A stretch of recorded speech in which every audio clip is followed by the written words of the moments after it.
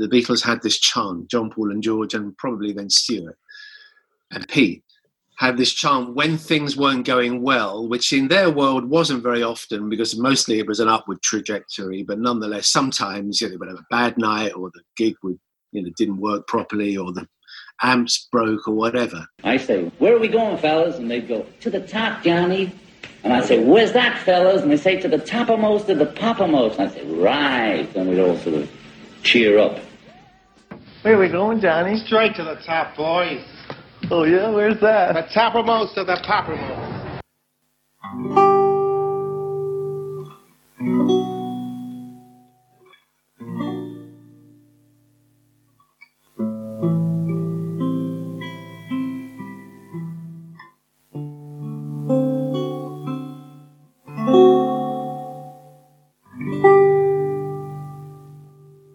Welcome to Side B of January 1964 here on Toppermost the Poppermost.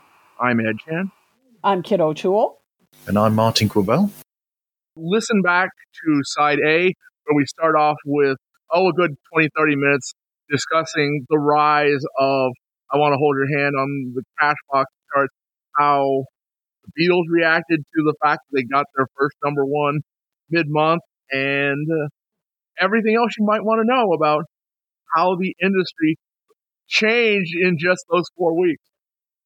Yeah, I mean, there were some huge changes on the U.S. charts, and when you hear our previous episode, we talked about how Cashbox editorials didn't quite know what to make of the arrival of the Beatles and weren't sure what kind of impact this was going to have on American and actually the pop music in general. Were they going to be a threat? Were they going to be like other British acts and just kind of fade from the charts? But obviously, they eventually decided no, this was the real thing. This was a group that was going to have a major impact on the charts and perhaps music itself. Although they're still asking the question, can these boys be bigger than Frank Ifield? Oh, that's a toughie. And that's not a joke. No, they really did ask that. Good luck, fams. So that was their measuring stick for British success in the States was, oh yeah, Frank can get to at least the middle of the Hot 100 and can consistently do that. It's like, okay, there you go.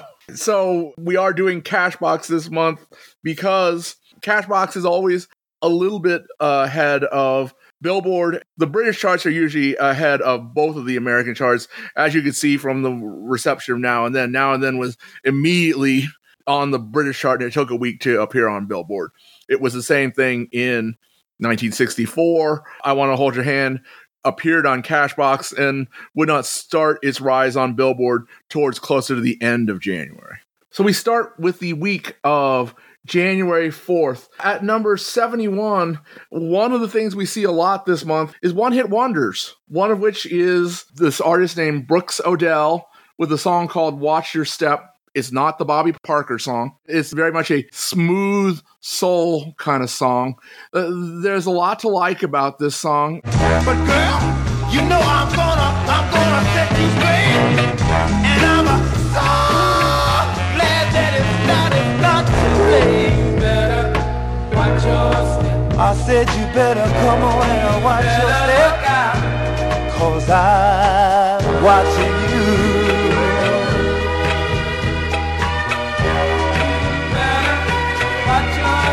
One of the things that kind of struck me looking at it and listening to it is Marvelous Mrs. Maisel has this composite soul singer from the late 50s, early 60s that they've named Shy Baldwin. And he is almost exactly this artist.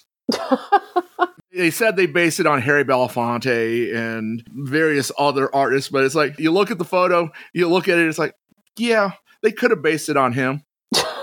That's interesting. I think this is a particularly notable song because it's an early example of Philly soul, because it was co-written, the song Watch Your Step, by Kenny Gamble and Tom Bell.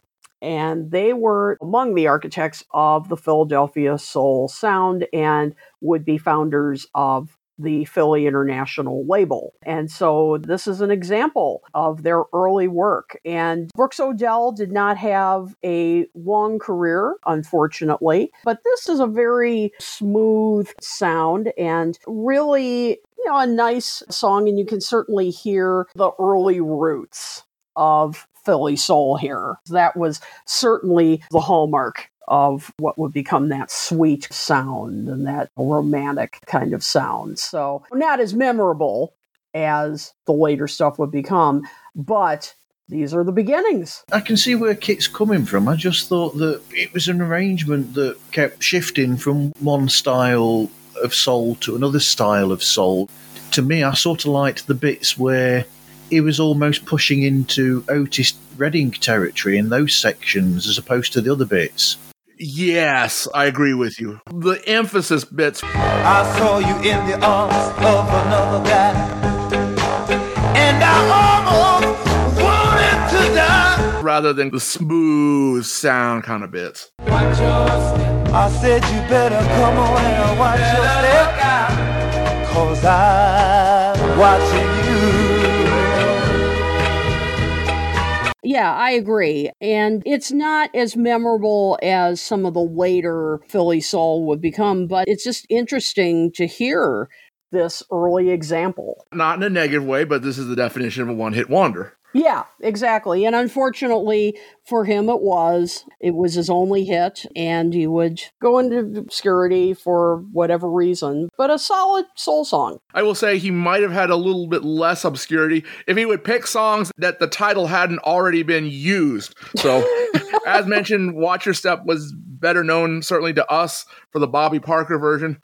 The B-side was Walk On By, but not that Walk On By. That's right. True enough. Wow. All right, at number 86, Tonight You're Gonna Fall in Love With Me by the Shirelles. This seemed a little bit leader of the package to me. But tonight I'll hold you tight and you will be in love with me. Before you know it, you will be my guy. My friends will turn their heads when we walk by. One kiss will be the start. One kiss will win your heart. Tonight you're gonna fall in love with me. Oh yeah. It's definitely not one of their more notable songs. Their harmonies, as always, were on point. Shirelles had such a great harmonic style, but to me, it just sounded like kind of a cookie-cutter girl group song. I mean, that's about the best way I can describe it. But what's interesting is the song was co-written by Artie Kornfeld, who went on to be the co-creator and sole promoter of Woodstock. But he also was a very prolific songwriter and wrote the most Cashbox Top 100 singles of any songwriter, and became the vice president of Capitol Records in his early 20s. So he was the youngest to hold the position and the first vice president of rock and roll ever. So he had some incredible success in the music industry, but this was not one of his better compositions, unfortunately. But as I said, the Shirelles performed it very well. Yeah, I mean, like I say, you're going into leader of the pack here. Mm-hmm. Particularly on the harmonies, the harmony bits are like almost exactly the same as off a leader of the pack. Exactly. My friends will turn their heads when we walk by. My folks were always putting him down. I thought the lyrics were workable, but a bit cliched. They do a great job with the vocals. It's the Shirelles. I just thought that it was a bit by the numbers. Exactly. Another round or two through the writing process, the song might have had some potential. Agreed. Unlike this next song, at number 92, Andy Williams with A Fool Never Learns. Fool never learns that I'm gonna do a very foolish thing. I'm gonna stick by you. I'm gonna hang around, wait around. Hopes you'll love me again someday. They say a broken heart don't mark the end of time, but there are lots of girls just mine. What? Oh, boring and the definition of white bread. Yeah. The other side of the record's much better. The A side that Martin's referring to is Charade. I hear it still. I always will. Best on the bill.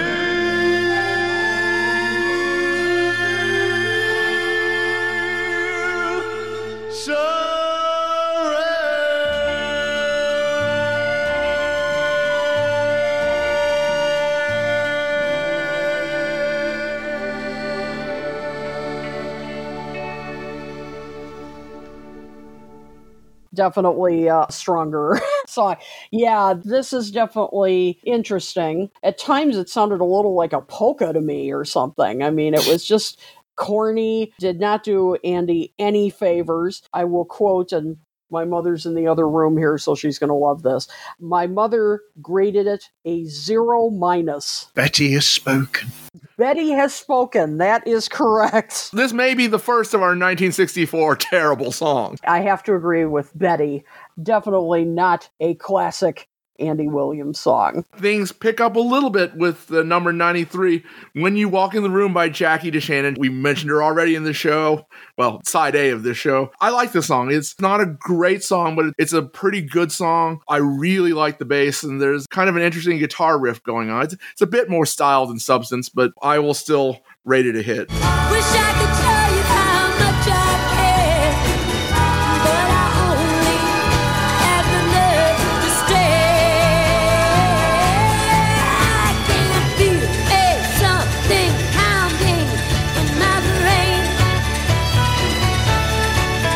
Just any time that someone speaks your name.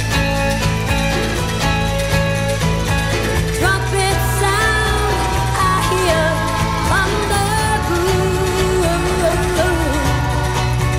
Every time that you walk in the room.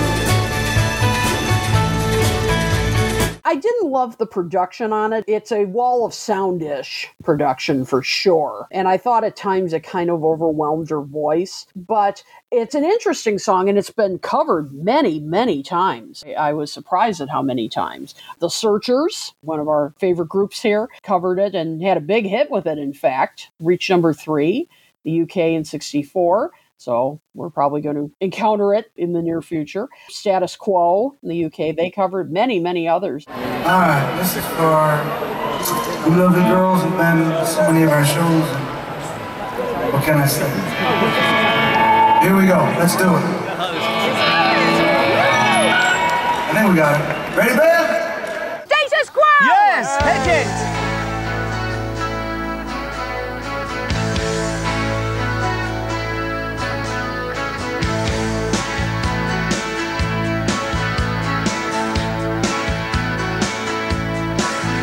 I could feel a new expression on my face. I could feel a glowing sensation taking place. I can hear the guitars playing lovely tunes. Every time that you walk in the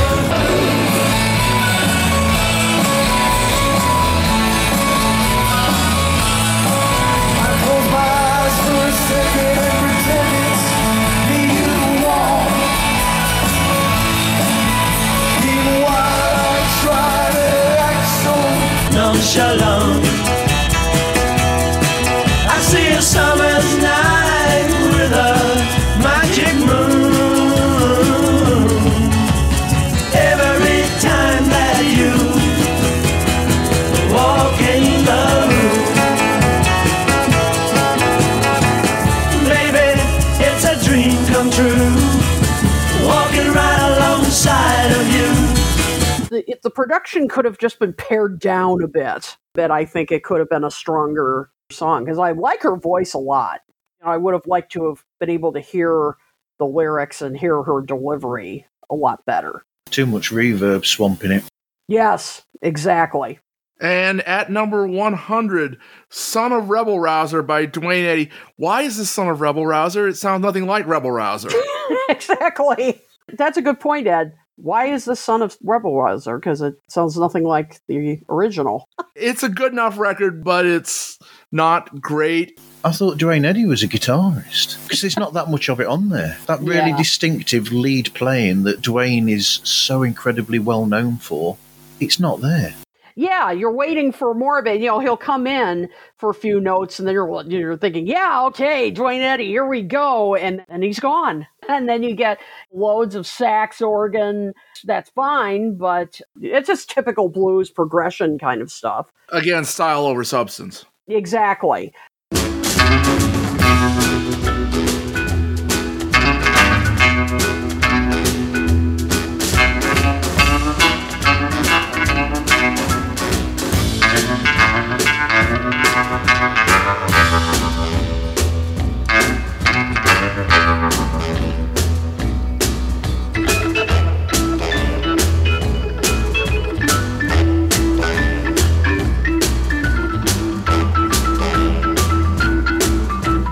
And this would be Dwayne Eddy's last appearance on the charts until 1986. Peter Gunn. We move on to the second week of January, January the 11th, at number 70, Talking About My Baby by The Impressions. It's a song that is pretty well known, I think. I like it. It's really smooth. The horns are really great. I love this song, and it has been covered many times, and this is classic Curtis Mayfield songwriting. He's one of the lead singers. You can pick him out right away. It is just epitome of smooth and melodic. Tons of people have covered it, including, I learned the other night, Phil Collins. Even he's covered it. Was that on his 60s album that he did not too long? Yep, going back. Yep.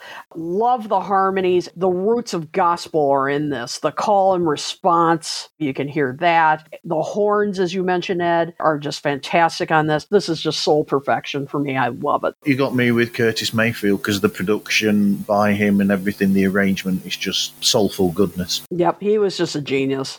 And from Chicago. I got to get a Chicago wherever it's in here.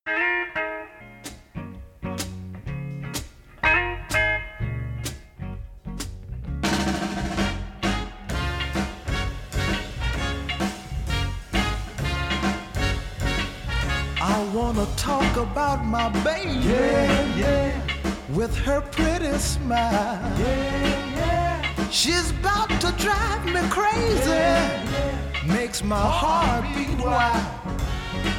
So everybody say yeah, yeah, yeah. Everybody say yeah, yeah, yeah. Everybody say yeah, yeah, yeah.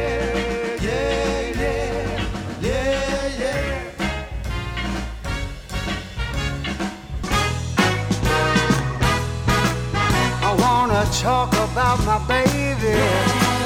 She does a walk real nice. There's no questions about maybe. For her I'd make any sacrifice. So everybody say yeah, yeah. Let me hear you say yeah, yeah. Let me hear you say yeah, yeah, yeah, yeah, yeah. She walks that walk, I can't help but feel that she's free. And when she talks that talk, I can't quite explain just how I feel. Talking about my baby.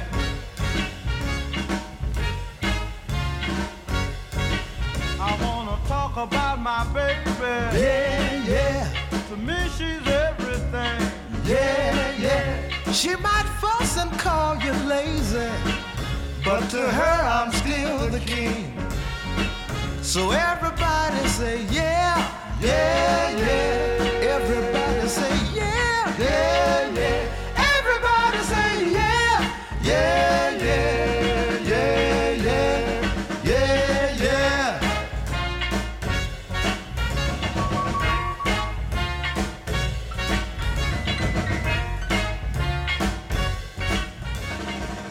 All right, at number 79, His Kiss by Betty Harris. It's not a great song, but it's a pretty good one. It is more or less just a straight gospel song.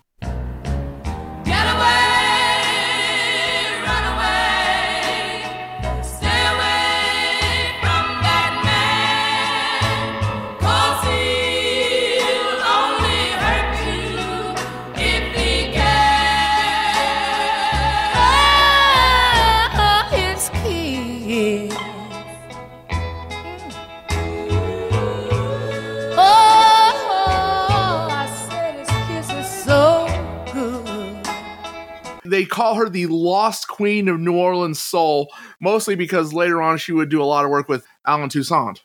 Yes, absolutely. And she's known in the Northern Soul field. Was not a huge hit, although she did have a hit in the R&B and Hot 100 charts with Cry to Me, which was a cover of Solomon Burke's song, which we've talked about. And it's definitely not super memorable song, but her performance certainly elevates it. Her voice is straight out of the church, and she was really a great vocalist. Wonderful yearning vocal performance by Betty, but it's a song that doesn't match her vocal. It makes sense that it's straight out of the church. Both of her parents were reverends, and she comments that my dad was also a promoter. He booked gospel artists, Sam Cooke and the Soul Stirrers, Rosetta Tharpe, the Dixie Hummingbirds, the Caravans. They would come around every year almost and do shows. I watched them as a kid and finally made up my mind that's what I wanted to do. So she comes by it honestly. And she learned from the best. So there you go. And just below that at number 80, there you go. Here's I Want to Hold Your Hand, cracking the American charts for the very first time. The Big Bang. It's coming. It is. Very quickly.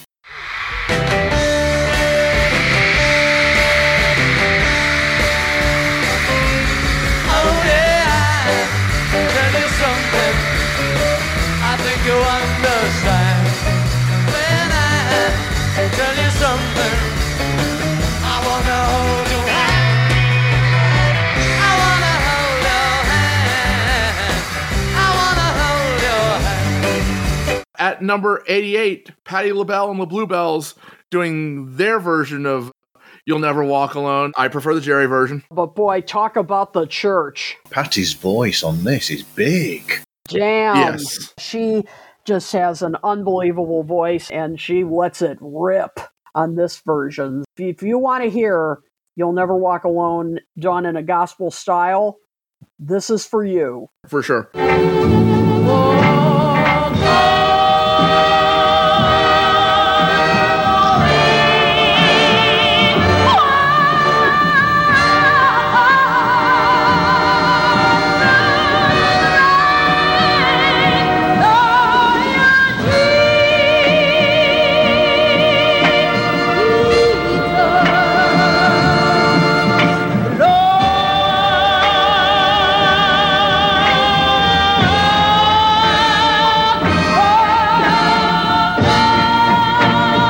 At number 100, the return of Skeeter Davis with He Says the Same Things to Me. It's a slightly better use of Skeeter's talents, but again, it defaults to what they've kind of been throwing at her. And shall I tell you what he said to you as he held you so tight? Let me tell you from the start, I know it now by heart. He says the same things to me. Generic brand Leslie Gore. She started so strong with The End of the World. That was a great song, and she sang it so beautifully. And then they must have decided, okay, we really want her to cross over. End of the World was such a great crossover hit, so they gave her material like this, poppy. Not that The End of the World didn't have pop appeal, but this is just straight up pop. And this was cookie cutter, as I've talked about, kind of pop. I mean, she was better than this. Leslie Gore was able to come up with some good stuff. This is just, it's the off-brand, it's the Costco brand, Leslie Gore. Exactly. I mean, now this one does have a bit of a country feel to it as opposed to the other song we've talked about.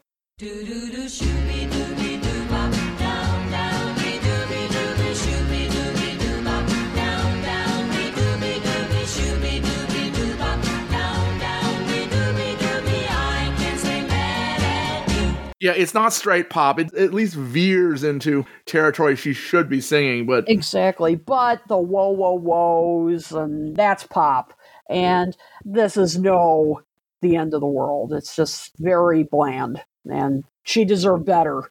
I thought it was a bit of a throwaway, but then again, like you said, I'm comparing it to End of the World and things like that. We move on to the third week, January 18th. As mentioned, I Want to Hold Your Hand jumps all the way up from the 80s to number 43 this week. Yep, it's climbing fast. Brian Epstein received the telegram on the 17th, so they already knew what the next week's charts were going to look like while this one was coming out. Interesting. That's kind of interesting.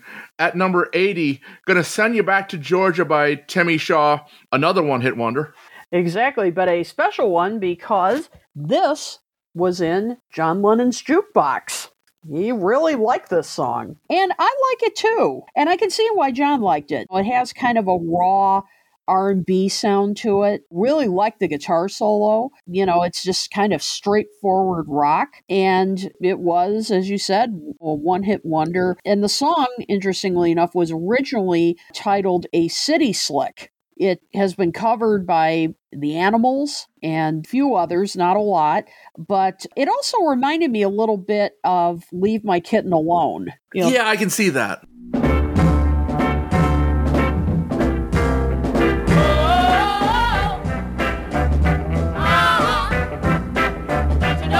You had nothing when I met you, baby, but look what you've got now.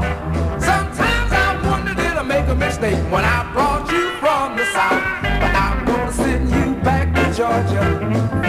Girl, that's where you belong. Can definitely see how John would have been drawn to this song. I liked it. It's just some good old-fashioned rock with a shot of rhythm and blues. I think it's a decent rock and roll song. I really enjoyed this. Mm-hmm. I did too. Although I think I like the Animals version better. The Animals changed the name of the city. It became Gonna Take You Back to Walker. Walker, Newcastle on Tyne was where Eric Burdon came from. Yes. In just a few moments, we'll be going over to the rehearsal room, and if the teenagers are all settled, let's go over and see and hear more of the Animals.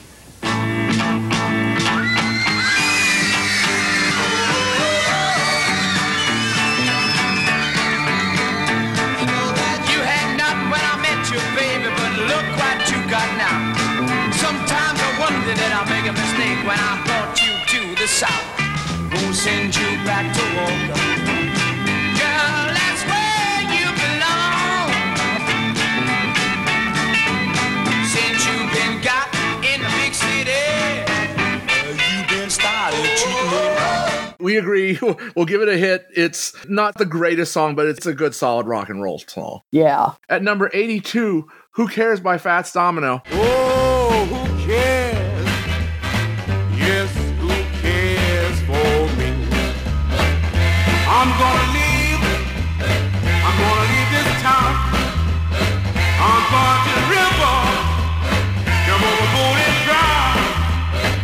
Whoa.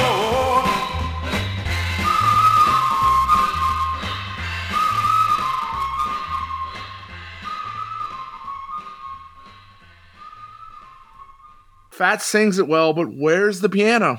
Yes, that's true. It's Fats Domino. It's his real sound, his trademark sound. Now, it was written by Don Gibson, country musician, singer-songwriter, and it fits him because Fats kind of puts on the poor, pitiful me persona, and you're kind of rooting for him. And I love his voice. Again, it's Fats. I like how it starts fading out toward the end because he's saying I'm leaving town and suggests he's really leaving. And a bit of studio trickery. Yeah, it's kind of cool. I mean, a little gimmicky. When you listen to Fats, you have a smile on your face, and this is another one. Is it his best? No. I mean, it could have been a little bit more up tempo, though. Yeah, I mean, maybe it's a little bit draggy. I think it is slower for him. That's true. So maybe he could pick up the tempo and put in a little more piano. Definitely not one of his best, but it's fun. I enjoyed it for what it was. I'm not saying it's a bad song. No. It's at least borderline for me between hit and miss. But if they'd gotten rid of that sax and replaced it with piano, it would be definitely on the hit side. Yeah, as I'll is, give you that. It's okay. To use a pun, I didn't care for the occasional over-the-top backing vocals either. True. All right, at number 84, Tommy Rowe with Come On. Come On, not the Chuck Berry Come On, not the Stones Come On. Come on, chill and let's shout until the break of day.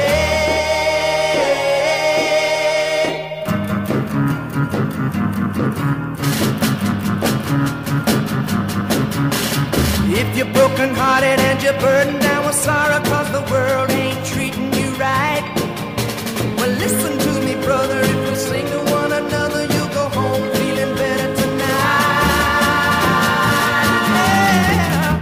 Mediocre song. Yeah, I didn't care for it either. I think the Stones song's better. Yes. Yeah, and we don't like the Stones song. I don't like that one much either. Mm-hmm. So, yeah, a bit more folky, miss. Yeah, it just doesn't go anywhere. All right, at number 87, a song you know, because everybody knows this is one of those that is just imprinted upon you at birth, California Sun by the Rivieras. Well, the days are short and the nights are long. Where they walk and I walk, they twist and I'll twist, they shimmy and I'll shimmy, they fly and I'll fly. Well, they're out there having fun in that one California sun.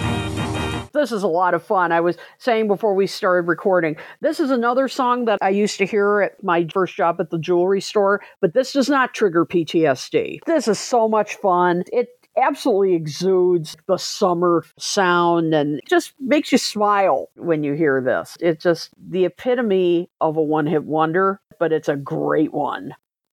Yeah, the other trend we're seeing, and this is definitely part of it, is that darn roller rink organ. By the time we got to the end of January here, it's like, oh, I'm glad we don't have to hear that for much longer. But here it's used to great effect. Agreed. Absolutely. But we just hear far too much of it. It became a gimmick that everyone wanted to jump on. Yep, and that guitar riff is so infectious of that da-da-da-da-da-da-da-da-da. It's a surf song, and it has the surf sound to it, I should say. Of course, it isn't really a surf song. It has just the surf sound to it. Just a great slice of pop. I've always enjoyed it. I absolutely love this song. I'm the one who went down the rabbit hole on this one. The guitar that you're on about, that's basically doing an approximation of the horn arrangement on the original 1961 soul song by Joe Jones, which was released on Roulette Records, a record label that was owned by Morris Levy, Morris Levy, who craftily added his name as a co-writer on the song, even though it was solely written by Henry Glover. Morris Levy, everybody would probably know from the John Lennon court case. And he is the model for the rock and roll gangster in The Sopranos. Oh, I didn't know that. This is the breakdown of Hash Rabkin. Hash is a loan shark for the family, and it's discovered that most of his fortunes actually came from his time in the recording industry during the 1950s and 1960s. It was during this time that the music industry was thriving off of soul music, as Hesh founded F Note Records, a record label bringing young African-American artists to fame, as he had his name attached as a co-writer on a large amount of these songs. We see this notion come to light during the 10th episode of the first season, titled A Hit is a Hit, when Massive Genius is seeking royalties from Hesh for little Jimmy Willis's mother, who claims Hesh stole over $400,000 as a result of the success of Willis's time as a singer-songwriter. They modeled a character on Morris Levy, yes, but we know him better for the rock and roll lawsuit. The songwriter, Henry Glover, he was really important because he became one of the first executives in a predominantly white record company, working for King Records, being employed by them from 1947, and he would go on over the years to be employed by other record companies, and he would work with acts such as James Brown, Ray Charles, Sarah Vaughan, and The Band, among many others. Wow. And a shout out to Jay Bergen and his book on the rock and roll lawsuit. If you are interested in what exactly went on, he describes Morris Levy in some detail. Yes, great book. And lots of direct quotes from John from the court transcripts. It's amazing stuff that you have never read before until you get this book. For sure. Yeah, do check it out. Jay Bergen. Jay has just released a new book, Lennon, the Mobster, and the Lawyer, The Untold Story. At number 92, Who Do You Love by the Sapphires. So I've got to know just where I belong. Am I just another girl? Are you leading me on, leading me on? So tell me, who do you love? I wanna know. I wanna know. Who do you love? I wanna know. Who do you love? I wanna know. Another solid soul record, although I'm not quite sure what I think of the arrangement. It's ever so slightly old-fashioned. Yep, this is another piece of early, what would become Philly soul. Kenny Gamble wrote this. It was also on the Swan label, which of course has a Beatles connection. I like this song. You mentioned you think it's a little old-fashioned. It is, but that's kind of what I like about it. You know, it is a bit of throwback soul. Maybe that's what attracts me to it, that it does have kind of an old school sound. And again, there are elements in this of what would become some of the vocal harmonies of something like a song that's having a little bit of a comeback this year because it's being used in ads, something like Best of My Love by The Emotions and things like that. It's just a great soul record. I just really love the harmonies on this. Yeah, I love the vocals on this, and I like the lyrics as well. I really enjoyed listening to this. Yep, really lingers afterwards. I mean, you know, we've talked about some songs in recent shows where we're like, these aren't very memorable. Now, this one does stick with you. And Huff and Gamble would be behind a bunch of tracks which we know a whole lot better. Freddie Scott's You Got What I Need, Billy Paul's Me and Mrs. Jones, and the OJ's For the Love of Money. Yes, some of my all-time favorites. All right, we move on to number 95, which is a really interesting song. That Girl Belongs to Yesterday by Gene Pitney. The fellows who wrote this song, or at least wrote the lyrics to this song, Gene Pitney would change up the melody a bit to Mick Jagger and Keith Richards. How about that? My publicist was Andrew Lou Golden, who was their manager. Absolutely, yeah. And we ended up doing quite a bit of television. And we didn't do a tour, but we did television and hung out together and things like that, you know, in the early days. Well, you were on. I mean, you are mentioned, and I think the song on their first album is for Phil and Gene. Oh, yeah. I played on the session. Yeah, yeah. It was a strange one. I was flying home, and I stopped for one day in London. I was flying from Paris. And Andrew called me, and he said, you got to help me. He said, the guys have to have a new single out. And not only won't they sing together, they hate each other. They won't even talk to each other. The Stones? Yeah, in the session. So I'll never forget what I did. Actually, I think that they've refuted that this happened, but I've seen pictures even with a glass in their hand. And I remember well, we had 5/5 of cognac that we were bringing home, duty-free cognac. Right. And I bought a bottle of cognac with me, and we told them that it was my birthday, and it was an old family tradition that everybody had to have a water glass of cognac. Okay. And then it broke the ice. And we did the session, and I played on Not Fade Away, which they needed a B-side for, not Fade Away, on Little by Little. They didn't even have a B-side, so all we played was blues chords. That's what it is, yeah. To make it's an instrumental, the isn't second. it? Yeah, it wasn't even an instrumental. There was no melody. And I love it because they give Phil Spector, who showed up in a big roles for the session, they give him credit for playing maracas as the instrument. He's actually playing an empty cognac bottle with a 50-cent American piece. That was his percussive instrument. This is better than the stuff I read. Oh, yeah. The rock history is just don't believe any of that. compared. But they did write a song for you, and you then did record it. No. I'm sorry, not but that one. we have to. They didn't write it for me. Oh, did they not? Okay. They actually had recorded it with a guy named George sold it well Bean. in those days then. Okay, all right. And they didn't like the way that it came out. Okay. And when I heard it, I thought, great track. Wonderful recording. It was done at the Olympia Studios in London. So I said to him, can I take it and rewrite the melody so it fits the kind of song that I'm doing now? And then I'll go in and do it. And if it comes out good, then we'll release it. Yeah. It did, and it was the first Jagger Richards song in the U.S. charts. That Girl Belongs to Yesterday. Yeah. You know, Mick and Keith were just starting to write their own material for the Stones. It's fascinating to hear this. I don't know about you guys, but if I heard this, I wouldn't say, oh, yeah, you know, I can tell that Mick Jagger and Keith Richards wrote this. It is very definitely a Gene Pitney style song. It is bigger than big. But now there's nothing left to say. She only wanted me for play. I learned my lesson fast, but now I know at last that girl belongs to yesterday.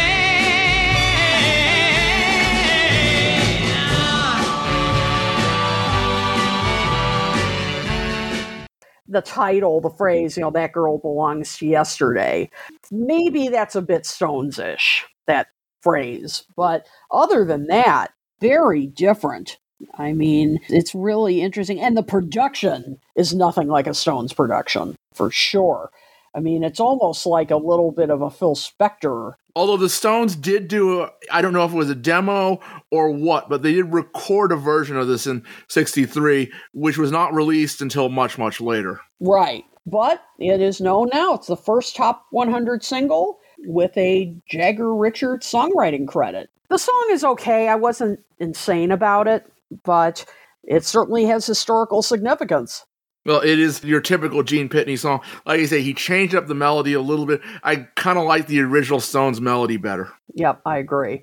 But now there's nothing left to say. She only wanted me to play. I learned my lesson fast, but now I know at last the girl belonged to yesterday. Neither version is particularly memorable. It's Jagger and Richards' version of I Lost My Little Girl. It's their version of that, isn't it? In a way, yeah. So it's their first song. So they're not going to write, 100% gold first off, are they? That's true. For the first effort, not bad. At number 98, Little Boxes by Pete Seeger. This has been known more recently because it was the theme song to the Showtime show Weeds, Mary Louise Parker. Oh, I've never seen that show. I mean, I've certainly known of it, but I've never actually watched an episode, so I didn't know that. It's a tiny bit of an anti-capitalist anthem. Pete Seeger didn't write this. It was another songwriter and folk singer, Malvina Reynolds, and she was really parroting the development of suburbia and conformist middle class attitudes. And so she was talking about suburban tract houses, little boxes of different colors, all made of ticky-tacky. And by the way, that phrase ticky-tacky then became a slang term that I think caught on in the 60s. And I think I've heard people use the term even today, not a lot. And so the little boxes referred to that, but I think it means different things. But suburbia was the main satirical subject. Little boxes all the same, There's a green one and a pink one and a blue one and a yellow one, and they're all made out of ticky-tacky and they all look just the same. And the people in the houses all went to the university, where they all were put in boxes, little boxes all the same. Then there's doctors and there's lawyers and business executives, and they're all made out of ticky-tacky and they all look just the same. It's a short song. It's only about 90 seconds, but it does wear out its welcome by the end of it, I think. It's a little heavy-handed. You're kind of like, I get it. There's that, and then there's just the repeating nursery rhyme music behind it. I thought, is this a children's song? I think it was sort of meant to sound like that. That may have been the intent when it was written, to use that kind of motif. It's repetitive in a way that I sort of got a bit irritated by it, and I can't believe that I'm saying that. By the end of it, it's like, it's not only, okay, I get it, it's like, I don't want to hear that riff ever again. Yeah. You do eventually, but it's like, no, after this 90 seconds, I'm done. I get the message, and maybe if it hadn't been that nursery rhyme kind of format, if they had done it a little more artfully, maybe it would have worked better. But they'd have had contrasting sections. Yeah. I don't know, but it may have also been using the kind of hootenanny format where it's sing-along. I don't know. I like Tom Lehrer's description, though. This is quite possibly the most sanctimonious song ever written. I don't agree with it, but I like the sentiment. Yeah, true. All right, at number 99, Puppy Love by Barbara Lewis. No, this is not the Paul Anka, Donny Osmond song. I guess that counts as our third trend for this week. Songs whose titles have already been used. Yeah, really, that is sort of a trend. It was written by Barbara herself. Didn't care for it. Pretty forgettable pop song. Oh, well, now you feel so silly when you find that it was really only puppy love. Only puppy love. The B-side of Snap Your Fingers, which we have previously discussed, it's just a fairly standard pop tune. Yeah, exactly. Snap Your Fingers is way better. It's a B-side that you don't turn over to. That's right. Oh, savage. All right, so we move on to the last week of January 1964, January the 26th. And as promised, jumping all the way up to the top of the charts, there's I Want to Hold Your Hand. Woo. Wow. How quick was that? Nothing the first week, 80s, 40s, number one. That's pretty impressive. So, in the end, we come back to the beginning, and the most important part of this whole phenomenon, the Mersey sound.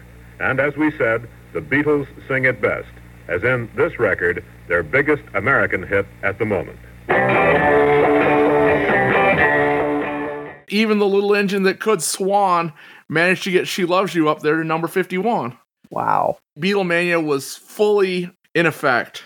Here we go. Some people still didn't get it. Sullivan got it, but Jack Parr was just trashing them.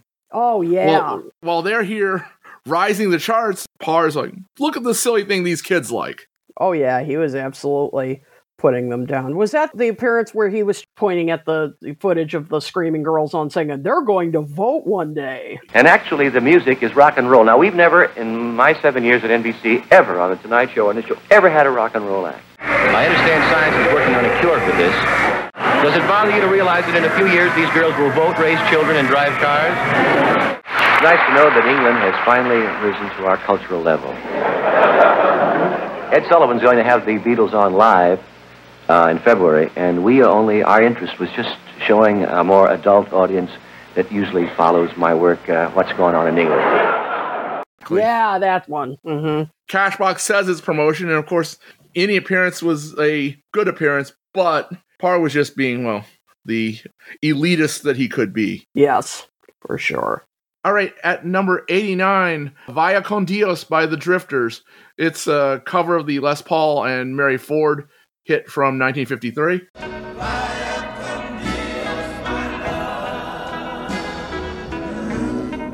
Now the hacienda is so dark, time is sleeping. Now the time has come to part, the time for weeping. I did not care for this version, and I love the Drifters. Just a mismatch. I mean, I don't know why they covered this. I mean, I'm sure it wasn't their idea. And I just thought it was kind of a sloppy cover. The instrumentation, I just did not care for it. Messy. It just sounded like everybody was drunk when they were recording this. Oh, there's where John Lennon got the idea for the rock and roll sessions, huh? Exactly. I like the little tinge of soul that they've applied to it, but yeah, the whole thing just never really gels. No. All right, at number 91, Coming On by Bill Black's Combo. This is more of that roller rink organ kind of thing. You almost expect there to be an introduction at the beginning. Couples free skate. Heavy sax. It's a nice enough tune. It's a bit of a toe tapper, but it's also, even at this point in 1964, it's a bit passe. Yeah, I mean, it's just a standard blues progression. You know, it's fine. It's pleasant, but nothing that extraordinary.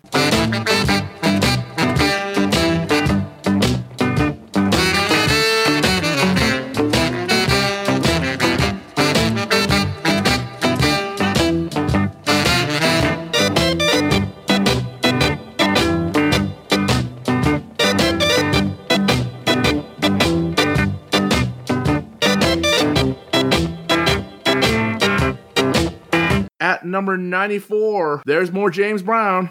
Oh Baby, Don't You Weep, Part 1. This was another one of those Part 1, Part 2 singles. James Brown is in the house. Yeah.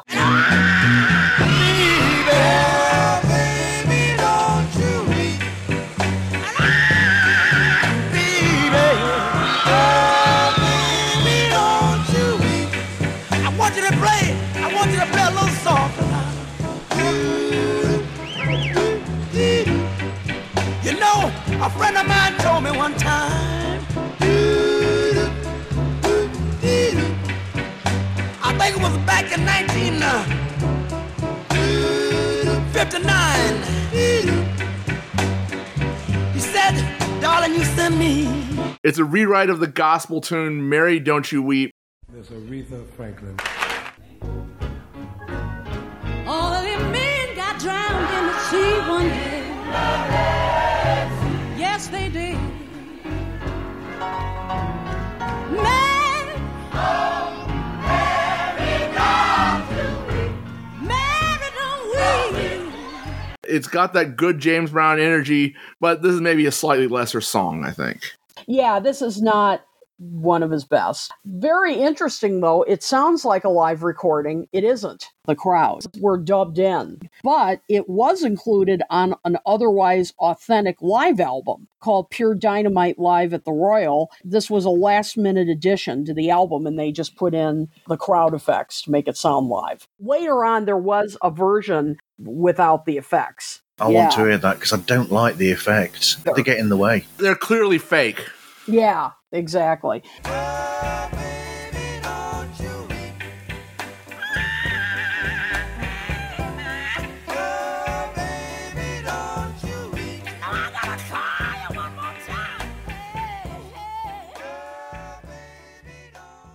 And it's interesting, too, because the theme suddenly changes during the song.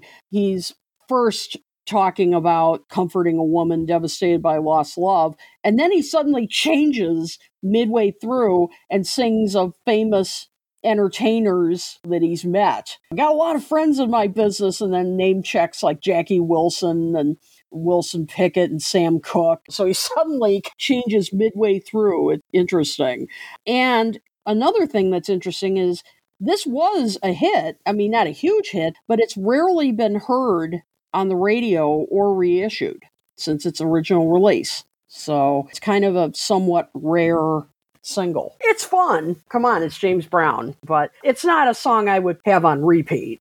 Yeah, the change may well be because he just didn't know what to do once the spiritual ended. I'm doing a gospel song, okay, am I just going to repeat the verse again, or no, I'll go over here.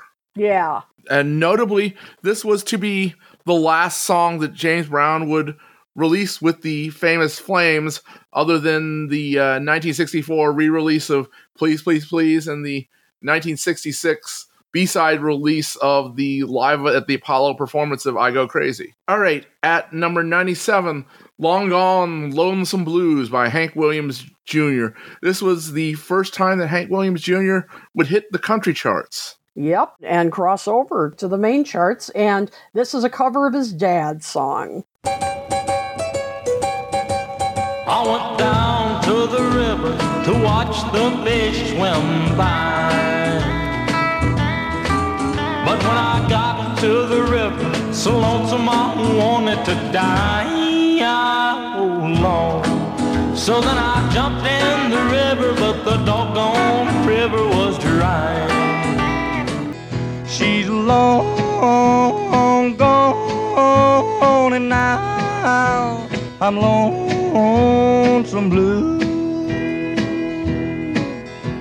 I had me a woman who couldn't be true. She made me for my money and she made me blue. I don't like it as well as the original song, but he does match his dad's yodel pretty well. Yes. A bit more Frank Ifield-esque sounds for us. Yeah, exactly. But I like the original version better, mainly because this version adds strings. I don't like the strings. I'm gonna find me a river, one that's cold as ice. And when I find me that river, Lord, I'm gonna pay the price. So long, I'm going down in it 3 times, but Lord, I'm only coming up twice. I like the pared down Hank Williams Sr. version better. It's just straightforward. I wonder if they added the strings to this because they wanted to match the Nashville sound that was so popular at the time. But Hank Williams Jr. does a great job of singing it, though. As I said, that's impressive that he could match his dad's yodeling like that. Well, and the original was only 13 years old at this point. Yeah, but of course, Hank Williams Jr. went on to have a very successful career. Hank Williams Jr. would cover Norwegian Wood, which isn't a song you think Hank Williams Jr. would cover. Yeah, that's interesting. And then as far as senior, well, John does a little bit of Hey Good Looking in the Get Back sessions. Yeah. They were at least knowledgeable, and we know that they were, to a certain extent, fans, although I haven't seen that much of Junior passing anybody's path. I would have thought he and Ringo would have crossed paths at some point. Yeah, I don't think I know any evidence of it. Martin? I prefer the dad's version, and I thought, the orchestration didn't really work. I like the more laid-back version of his dad's.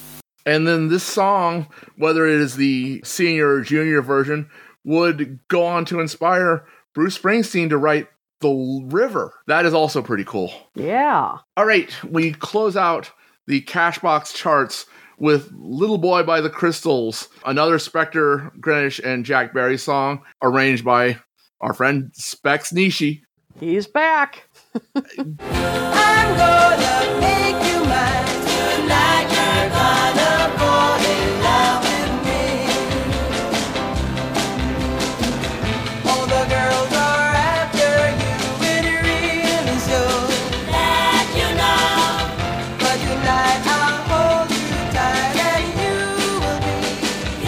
will be in love with me. Good but not great. It's a little bit formulaic, I think. Yeah, it sounds like they were trying to emulate And Then He Kissed Me a bit. I thought the wall of sound production overwhelmed their voices. It's fine. It's just not one of the Crystals' strongest songs. It's a little formulaic girl group. And again, the Crystals have done so much better. I couldn't get past the over-the-top wall of sound. I couldn't really work out what was going on in the song. It was just destroying what there was of the song, really. They put too much in there. Agree, 100%. And the B-side would also briefly chart. That song was entitled I Wonder. Cashbox's review at the time said that the overwhelming Phil Spector instrumental sound is much in evidence as the gals, they just love to use these diminutives, don't they? Yeah. Devote this one to their crush. Okay. All right. Whatever. just to bring up a couple of songs from the Billboard side of things. On January the 18th was when I Want to Hold Your Hand would be at number 45. It's a bit behind Cashbox, as we said. Yeah. At number 92 on the week of January 18th was a song called Saginaw, Michigan by Lefty Frizzell. I don't think we've spoken of Lefty. That name comes up in reference to the Traveling Wilburys. The second album, Traveling Wilburys Volume 3. Yeah. When it arrived, it was dedicated to Roy Orbison as Lefty Wilbury, which was the pseudonym that he used in the first album in honor of his hero, Lefty Frizzell. Lefty Frizzell was a very influential country artist, and yeah, I was kind of surprised we hadn't talked about him before. And then the week of January 25th, She Loves You also makes its Billboard debut at number 69. So things are moving. It's not quite taking over the charts. I think this chart is kind of a transition chart. The British charts, they still have a handful of the old style songs, but it is, I would say, predominantly a British invasion chart at this point, the January 64 chart in the UK. Yep. But you look at the Cashbox, and the Billboard, like I say, is even behind where the Cashbox charts are. You start to see some things creeping in. The one that surprises me the most is the Jagger Richards song. You had an artist who had enough pull to get it in the charts, but it's like, oh, wow. That's kind of interesting to see. Yeah, that they were moving in fairly early into songwriting and writing for other artists. Obviously, taking a huge cue from John and Paul. Hey, there's money to be made writing for other artists. And then, of course, they would start writing more of their own material for the Stones. Yeah, it's interesting that Lou Goldham was playing the Epstein line. Brian clearly had proven to everybody that, writing songs is the way to go. And I mean, of course, Paul had noted that as far back as the Mersey Beat special, where he says, what I think we're going to do is John and I will go off and become songwriters for other people. Right. All right. Any last thoughts? Next month, Ed Sullivan, and things just explode from here. The British invasion takes over the American charts starting next month. I think it'll be interesting to see how things change, how other British invasion artists are going to start making their mark into the charts, and how it's going to affect artists such as Frank Ifield and some of our other buddies, Tony Bennett, and some artists, because eventually they're going to be appearing less and less on the charts. So it's going to be interesting to witness how some artists are going to start making fewer and fewer appearances on the chart, and also to see how soul and R&B are going to be affected, because we talked about that quite a bit in this episode. So, and I ultimately think it will be affected some, but I think that's one of the things that we're going to see, that a lot of those songs are still there, and we know that throughout 64 and 65, while it doesn't compete with the Beatles, they do have their own lane, as it were. Yeah. Motown in particular, but not just. Stax is there, and Atlantic is there. The African-American artists are still making their inroads. That's right. Not that we've seen it in this episode, but I'm looking forward to seeing how the creative artists in America start to get inspired by the Beatles and the British invasion themselves, and how the music of American artists changes accordingly as well, in the back and forth between the British invasion and the American artist. We've mentioned several times how Brian Wilson would hear this music. He would hear I Want to Hold Your Hand, and that would kind of totally change his way of thinking. So, Martin, we did Canada last month, and now we have sort of did a deeper dive into the Beatles in the States for the first time. I know you probably heard some of that, but what are your reflections on that as someone who wasn't affected by it nearly so immediately? I found it interesting. I mean, especially when we were talking with Piers about Canada and how the music was going into Canada and then how it trickled into America, probably through Washington, he was saying, and things like that. I found that fascinating. But this episode, where we've done the Cashbox and shown the difference between that and Billboard, I found it interesting with how they were different to each other in incredible ways. Because, I mean, that's why I first picked up on the Rivera's song or whatever, was because it hit the Cashbox chart a week before it hit the Billboard chart, but it's been reported over the years that it hit the charts that date, but that always puts it as being the Billboard chart, not the Cashbox chart. So it's interesting to see how different charts accordingly, are different to each other. Well, I mean, I think a lot of people just kind of assume that January 17th telegram from Capitol was about Billboard, but it wasn't. It was about Cashbox. Yeah. All right, so we will be back soon with February of 1964. Look for Kit at the Fest for Beatles fans this year on the 60th anniversary at the TWA in New York City. Yes, indeed. I'll be there with balls on. And we will be back soon. See you soon. Take care.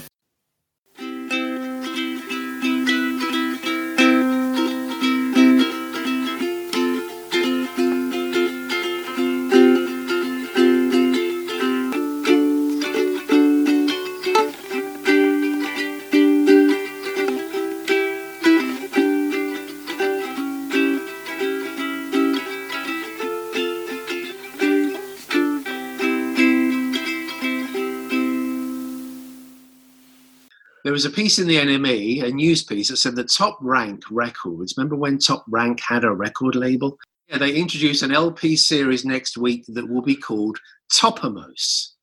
And it's coinciding with their current advertising slogan, Toppermost of the Poppermost. Yes, I thought, they got it from somewhere. They saw that. They must have seen that in either the NME or Record Mirror or Disc, Record and Show Mirror, as it was then. And they've taken it from there. They've obviously thought, how stupid that is. How stupid is one of those phrases that someone, an older person who doesn't understand teenagers, comes up with a slogan that they think is going to be the hip slogan of the month. Toppermost of the Poppermost.